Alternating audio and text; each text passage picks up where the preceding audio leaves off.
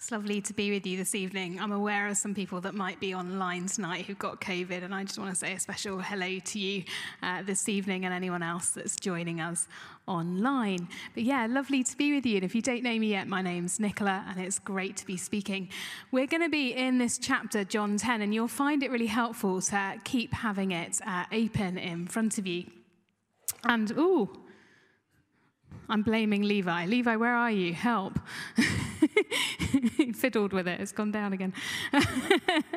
No, I'm joking. It's just...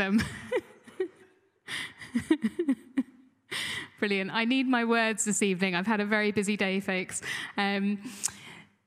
Great. So we're in this passage, but the one thing that if you've got a phone, and this isn't a diss to Bible on your phone, because I love Bible on your phone, it's great, but the one problem with it is that you can't actually see the bit that comes before or after, and actually the bit that comes before this passage really helped us understand this passage. So we're going to kind of look at that in just a bit.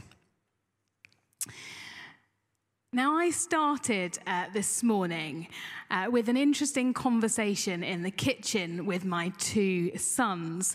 My daughter's been away for the weekend, and my husband was working in another church up in Dorridge today. And so we thought we'd try a family experiment. And the experiment was that they didn't have to come to the first service of the day at 9:30, but they could have a go at staying by themselves and walk themselves to the 10:30 service over at St Albans, which is the service which quite a big, busy service and lots of friends and stuff.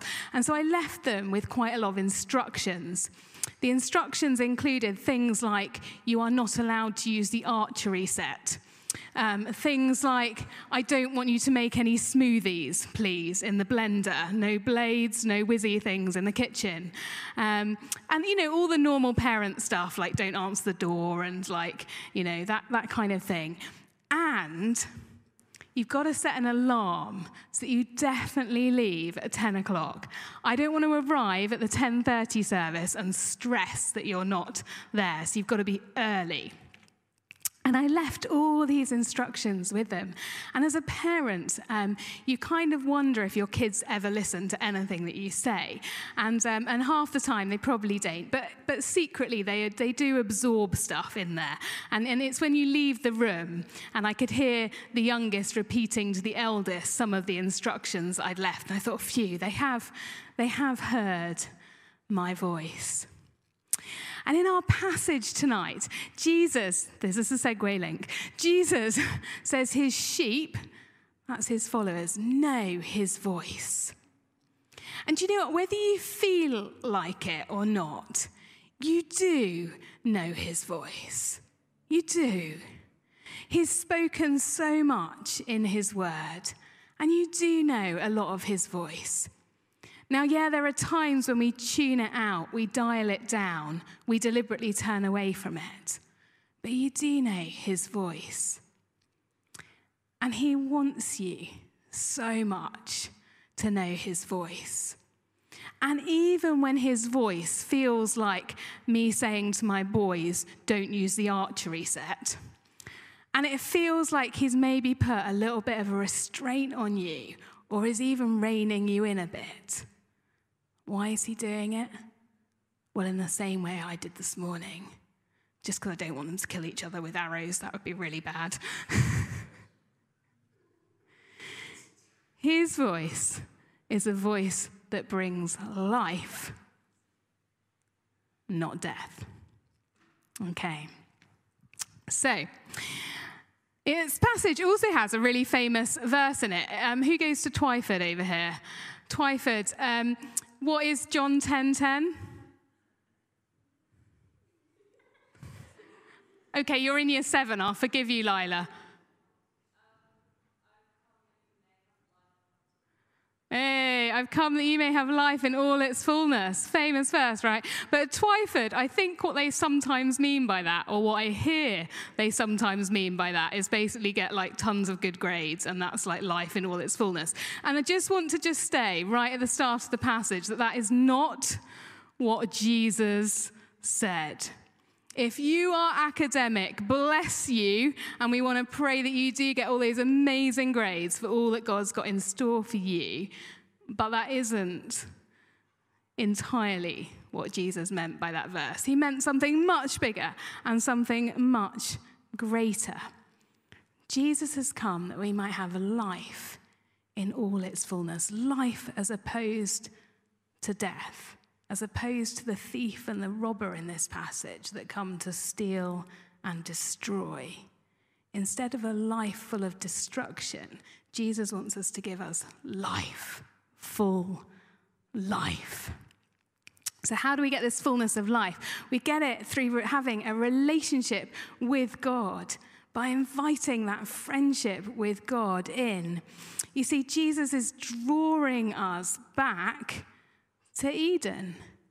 He wants to reverse the effects of the fall. He's drawing us back to that point where we just walk freely with God. And because of that intimacy, everything else is made perfect. And you know, we can experience some of that now here on earth. One day we'll experience it fully, but we can experience some of that now. One of the privileges I had today was doing baptism preparation and then confirmation preparation with people and hearing their stories of how they've heard Jesus' voice and how it's impacting their lives. And one of the stories someone told today was about actually, you know, experiencing quite chronic pain. But even in that pain, finding joy because of their relationship with God.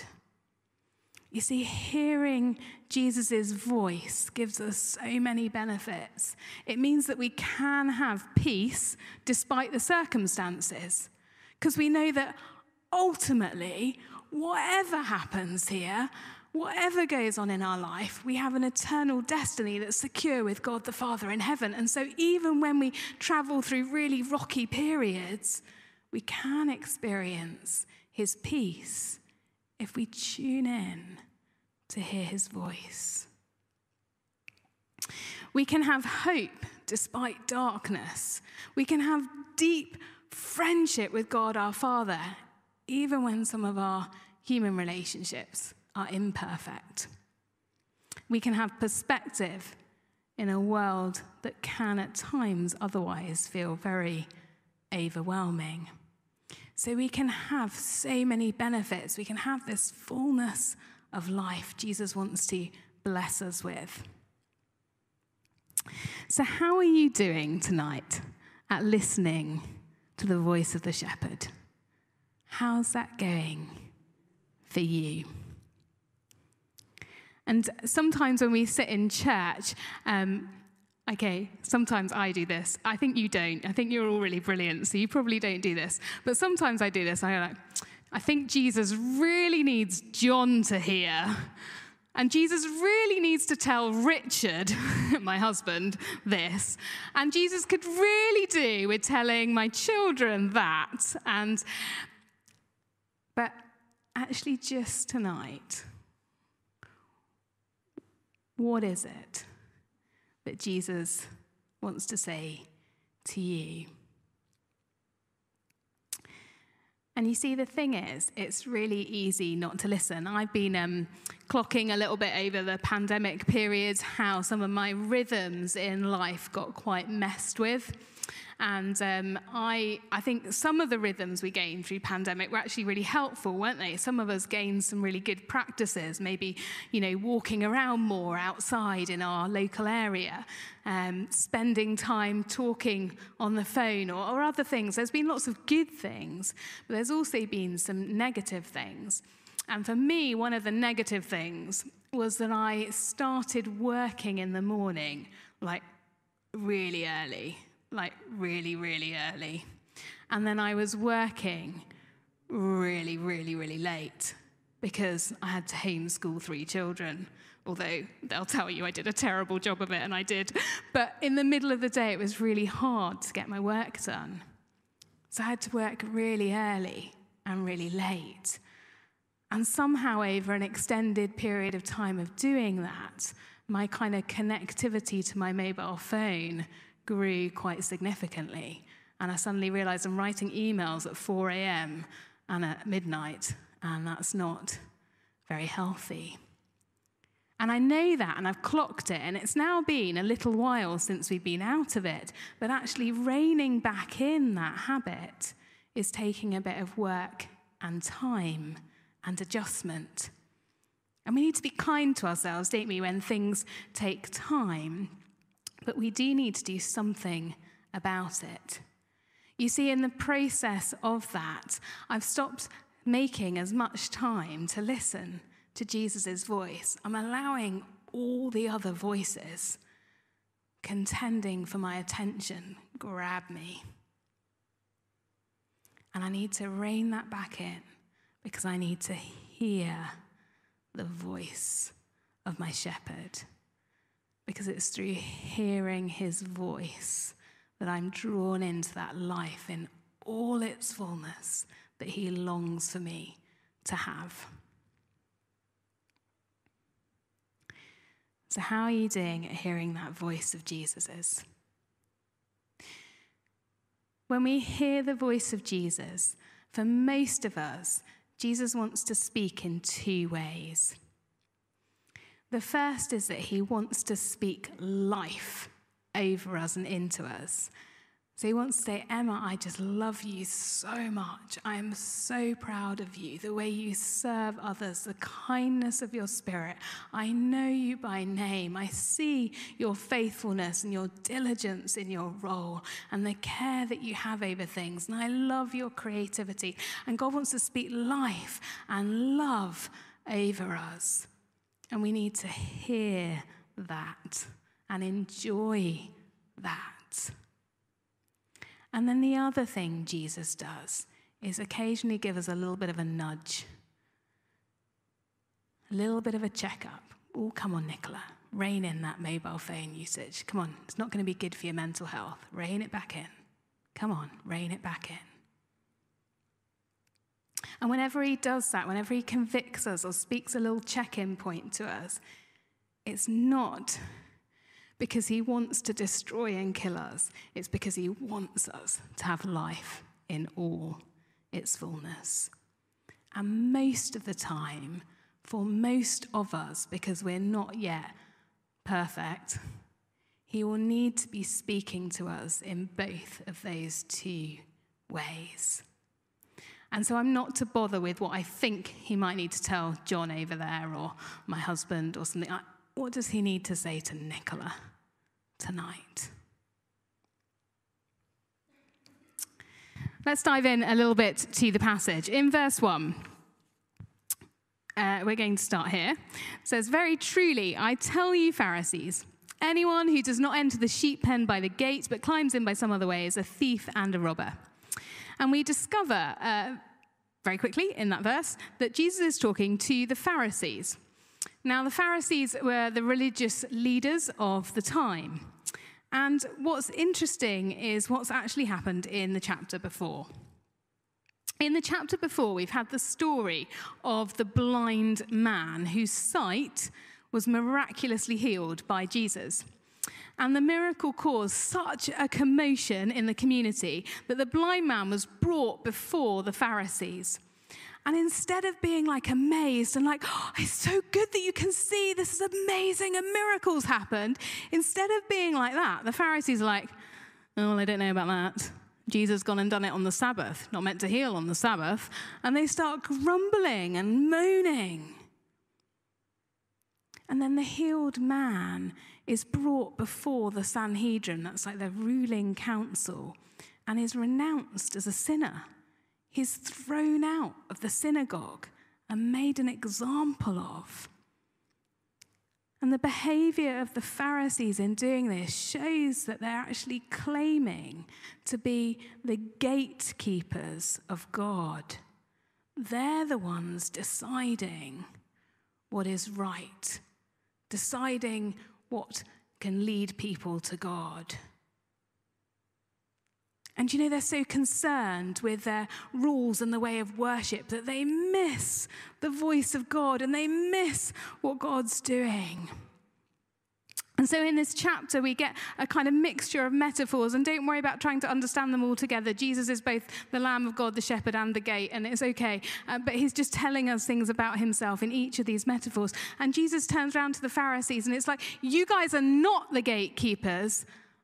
I am the gate. I am the gate. Now, in order to kind of understand some of the metaphors and what is going on in the passage, we need to just clock two things. One, we don't know much about Middle Eastern shepherding, particularly living in West London. So let's just admit that we don't have a clue about Middle Eastern shepherding. And shepherding that we do in the UK, we see these sheepdogs and it all looks quite idyllic and they kind of round up the sheep and something like that. In Middle Eastern shepherding, it happens completely differently. The shepherd knows the sheep, and they know the voice of that shepherd. And the shepherd can call, hello, sheep, or Sally, sheep, come on. And the sheep will follow behind. Very different kind of shepherding that's going on. But the other thing that we need to clock as we look at this passage is that Jesus isn't just coming up with these metaphors now. It's not like Jesus was there and going, right, I know how I'll grab their attention. I'll come up with a story about sheep. These metaphors are ancient. Jesus has been using them as the word of God from years gone by. And in the head of Jesus, he would have had passages like Ezekiel 34 rattling around. Passages that talk about sheep and good shepherds and bad shepherds. And Ezekiel chapter 4 says those Pharisaical religious leader types, sometimes they're really bad shepherds. And in this passage, Jesus is having a massive go at these religious leaders who think they're the gatekeepers, that they're the way to get to God. And he's saying, no, only I am the way to God. And in Ezekiel chapter 34, God absolutely slates the bad religious leaders. Absolutely slates them. He slates them for only looking after themselves. He slates them for not strengthening the weak. He slates them for not healing the sick or binding up the injured.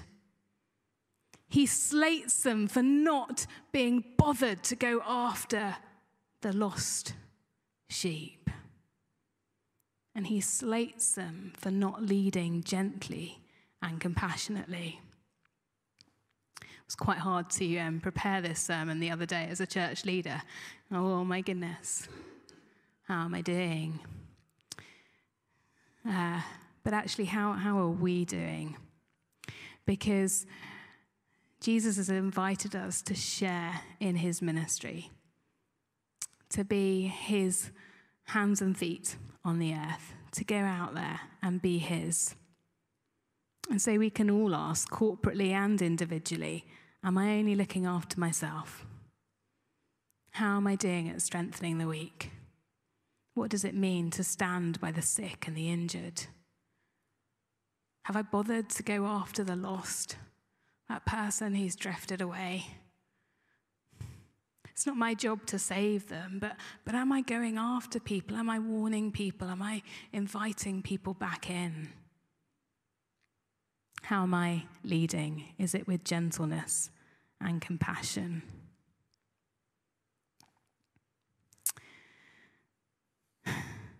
Challenging stuff. Very challenging stuff indeed. And you see, the Pharisees have lost sight of all of this. They're just focused on, Jesus healed on the Sabbath, and we don't do that, and we need to be doing this rule, and we need to worship in this way, and the band must sound like this tonight, and we must do this, and da-da-da-da. And in the midst of all of that, they've lost hearing the voice of the chief shepherd.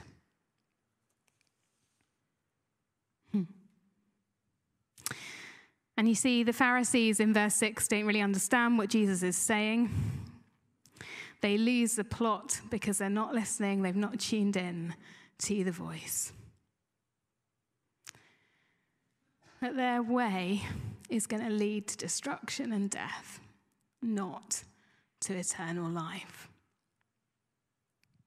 Another thing that we need to know about the shepherding and sheep situation in the Middle Eastern times was that, and back in those times, was that they made their sheep pen from one, I believe, reading books, one continuous kind of wall that went all the way around, apart from one little gap that would be where the gate is. So there was just one way in and out of the sheep pen. And some of them would have like physical gates, but other times the shepherd would himself be the gate and lie across the gap in the evening time. And you see, Jesus, by saying, I am the gate, is saying, I am the way in to the safety of the pen. I am the way into salvation, to being saved from danger and darkness and destruction. I am the gate, and you can only come in through me. How does that sound to you? Because I was like, okay, cool, yeah, I'm saved by Jesus, that's great. I'm saved from my sin, and I get that. And I was like, I'm feeling a bit trapped in this pen, though. Seems a bit boring to be a sheep trapped kind of in a pen. I'm feeling a bit like I've been infantilized or something, or like kind of just, I don't know. I wasn't too sure about that. And then I read verse 9 again, which is so important. And verse 9 says this: I am the gate. Whoever enters through me will be saved. They will come in and go out. They will come in and go out and find pasture. And for those who know me well, I don't really like being trapped in things. We went with the Phillips once to India to help with a conference that was in a compound. And even though the compound was quite large, I was struggling with it after a day or two because I don't like being trapped. Jesus brings us into the safety of the pen and saves us, but allows us out into the pastures to frolic in freedom and creativity and with joy and dancing and life. He is the way both in and out to enjoy life in all its fullness, with some safety measures around the edges to keep us safe. In churches, we sometimes put on parenting courses, and we do them with great advice from psychologists and all that kind of stuff.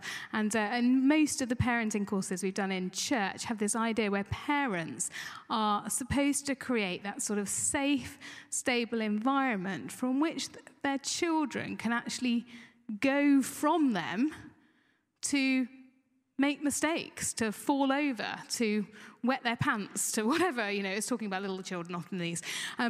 They're free to kind of go and kind of mess up a little bit, but also to be creative and to become who they're meant to be, but knowing that they can always safely return to mum and dad, so that when they fall over and trip over, they can run back to you for that quick cuddle that they need, and then off they go again. And to some extent, you get this sort of similar idea going on. Jesus has brought us in. He's totally got us saved, totally saved us, but also sets us free. He doesn't leave us as little infants. He calls us to grow up into mature relationship with him. And in fact, in Revelation, he invites us ultimately to join him on the throne and reign with him. It's amazing. Totally amazing. Just as I come into land, the final thing I say about the gate is that the gate also of a pen swings open. And while the sheep rush into safety, the gate that's swung open like this is left in the darkness and in the danger zone. And Jesus is our gate also in the sense that he's flung himself onto the cross to take all the darkness and all the danger. And in our heads, we can begin to have that imagery from the Exodus story where God's people took the lamb and they put it over their gates, the blood of the lamb, to save them. Jesus is our gate, the way into life in all its fullness. The gate who's taken our sin and taken our debt.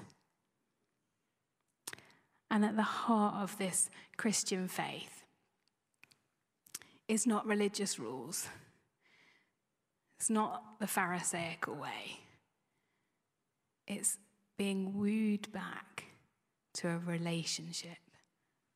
It's about being in a relationship where we hear the voice of Jesus. And as we approach Easter, I end as I start. How are you doing at tuning in to the shepherd's voice? To you today. I'm going to hand over to John to lead us in prayer.